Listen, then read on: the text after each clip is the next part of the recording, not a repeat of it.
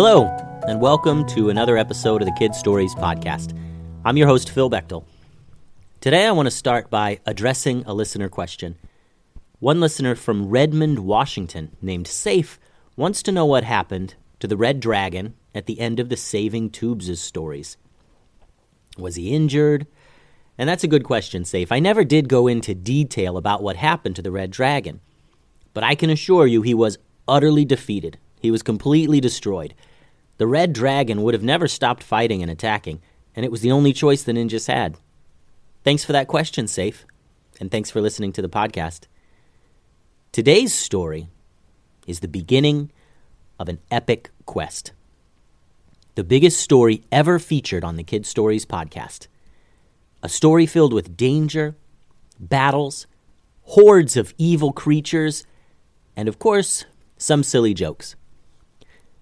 Today's story is titled The Southern Swamps Rescue Part 1, The Art of Tracking. This story takes us back to the academy, where new students Mallory and Calvin are getting used to their life at the school for unusually talented children. Calvin is in the courtyard learning how to harness his speed in combat with Master Rapido. Mallory is in chemistry class, learning the fine art of mixing potions and tinctures. And their loyal dog Chewy is napping in the sunlight somewhere on campus. On this particular day, there is an emergency of sorts in the land, and, as usual, Professor Pilson will offer the help of the Academy students. Professor Pilson has pulled the students from their classes, and everyone is gathered in the courtyard to hear his announcements. Students, there has been an incident near the Green Forest. 2 young sisters have gone missing and have been gone for nearly a day now. Classes are canceled for the rest of the day. Master Rapido is handing out maps now. You will be put into groups and assigned an area to use the tracking skills you have been learning here at the Academy. He told the students as Master Rapido handed out the maps to the group leaders. Mallory raised her hand. Professor, me and Calvin haven't had any tracking classes yet. Of course. That's why I've paired you two with some of our best trackers. You'll be learning from them. Pay close attention, Price children. This is a very serious matter. Mia, Junie, Tulsi, I expect the best from you. We must find these missing sisters. Mallory smiled at the girls, excited to be in a group with them. Mia returned a little grin. She knew the dangers of these missions and was determined to find the missing girls. Everyone gathered their searching gear, including tents and enough food for 3 full days. All of the students at the academy would canvass the area near where the girls went missing. The group traveled for a couple hours until they reached their search area. Remember, guys, it's not just about looking, it's about finding, Mia said. The things we're looking for won't always be easily seen, and we need to pay close attention. Calvin noticed Chewy sniffing at the ground and looking perplexed. He walked closer and moved some leaves out of the way so he could see the soil. What kind of tracks are these? He asked. I don't think I've ever seen them before. Oh, probably just bear coons or something, said Junie. Let me see. Junie crouched down really close to the animal tracks and squinted. Mia, come check this out. Soon, everyone was crouched down, hunched over these animal tracks that Calvin and Chewy had found. You don't think, began Juniper. Those couldn't be. Ooh, tree beast tracks, said Tulsi. I've never seen tree beast tracks. Just to be sure, Mia pulled out a handy animal tracks guide that she packed. She never really needed to use the book anymore. The girls knew all about animal tracks, but the tree beast was a rare and elusive creature. Most people living in the Northlands went their entire life without seeing their tracks or even the creatures themselves. Not that anyone would ever want to see a tree beast. They were as deadly as they were beautiful. It is, confirmed Mia. These are tree beast tracks. Are we in danger? asked Mallory. Probably not, said Junie. Tree beasts only really come out at night. These were probably from last night.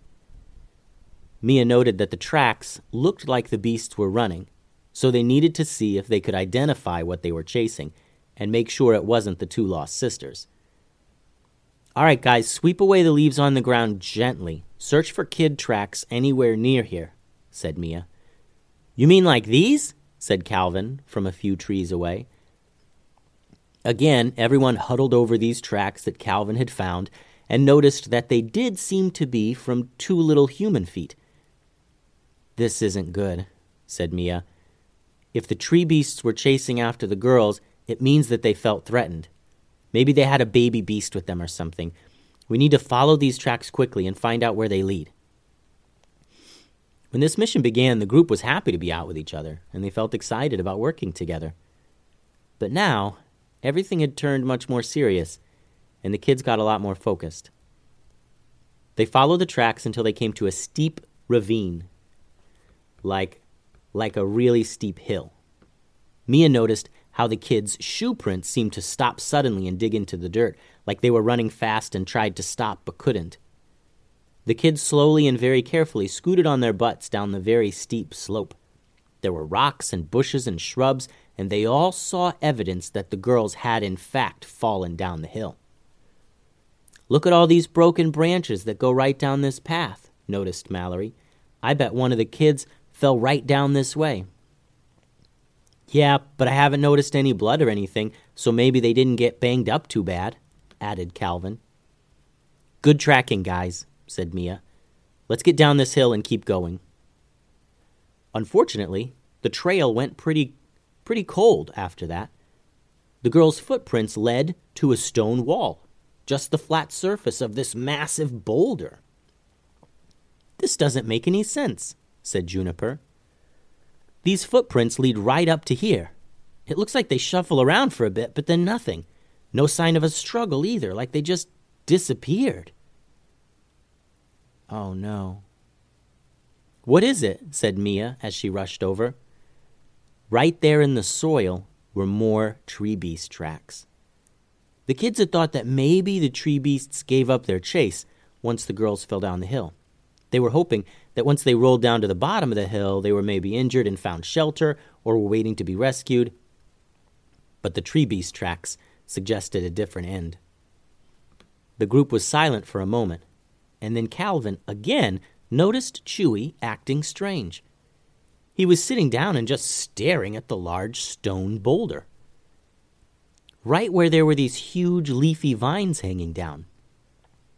Big, thick vines as big around as your wrist, and the leaves on them were kind of spiky on the edges and as big as your head. Calvin slowly walked up to the boulder and carefully pushed some vines out of the way. Right behind those vines was an opening. The rest of the kids heard the rustling and looked over to see the hidden entrance to a cave. Calvin, you found a hidden cave, said Mallory. Again, the kids all huddled around their new discovery. Should we go in? Asked Mallory. Everyone looked at Mia, who was the oldest and was the leader of the group. We have to. There's no time to go get help. Stay together. Tulsi blew into her hands to make some magic light puffs that followed them around as they entered the cave. The kids could all see the tracks on the cave floor. There were the tracks of 2 young kids and the tracks of a few tree beasts. Before anyone asked, Mia whispered, Tree beasts never live in caves. They always live in trees. If they're in here, we would have heard them by now. Tulsi used her magic to make more light puffs. There was only one cave tunnel. It didn't branch off or have any other hallways. It went a short distance and came to a small room. A room that looked like it had been a wizard's spell room or something. There were ancient-looking tables and glass beakers and a few weapons. Everything was covered in a thick layer of dust. Nothing had been touched in here for years and years and years. Is anyone in here? Said Mia, hoping that the lost girls were hiding somewhere in this room. We're here to help. The kids listened. Nothing. Silence. The lost girls were not in this room. "This doesn't make sense," said Tulsi, looking around. "Obviously, the tracks lead right to this room. There's got to be a hidden passageway or something. There's no other place for them to have gone." Once again, Calvin noticed Chewy checking something out. He was looking at an ancient mirror, a huge oval-shaped mirror. This mirror was attached to a stand and was taller than any of the kids. Chewy was looking at it with his head turned just a little bit, the way dogs do when they're curious about something. And Calvin swore he noticed the mirror glowing. But not a lot, just a very faint glow. "Hey," said Calvin, "turn off those glowing puffs for just a minute, would ya?" Tulsi raised her hand with her palm out, and all of the floating glow puffs snapped dark, and the room went nearly pitch black, except for a faint ring around the oval mirror. It was glowing blue, but just a tiny bit, so lightly that they didn't notice it with the light of the other glow puffs Tulsi had made. Chewy made a huffing sound and stood up on all four paws. "Chewy! Chewy, come!" said Calvin, noticing that Chewy seemed a little too curious, but it was too late. Chewy bounded forward, and with one quick leap, he jumped up and right into the mirror. There was a faint yellow burst, and he was gone, just like that.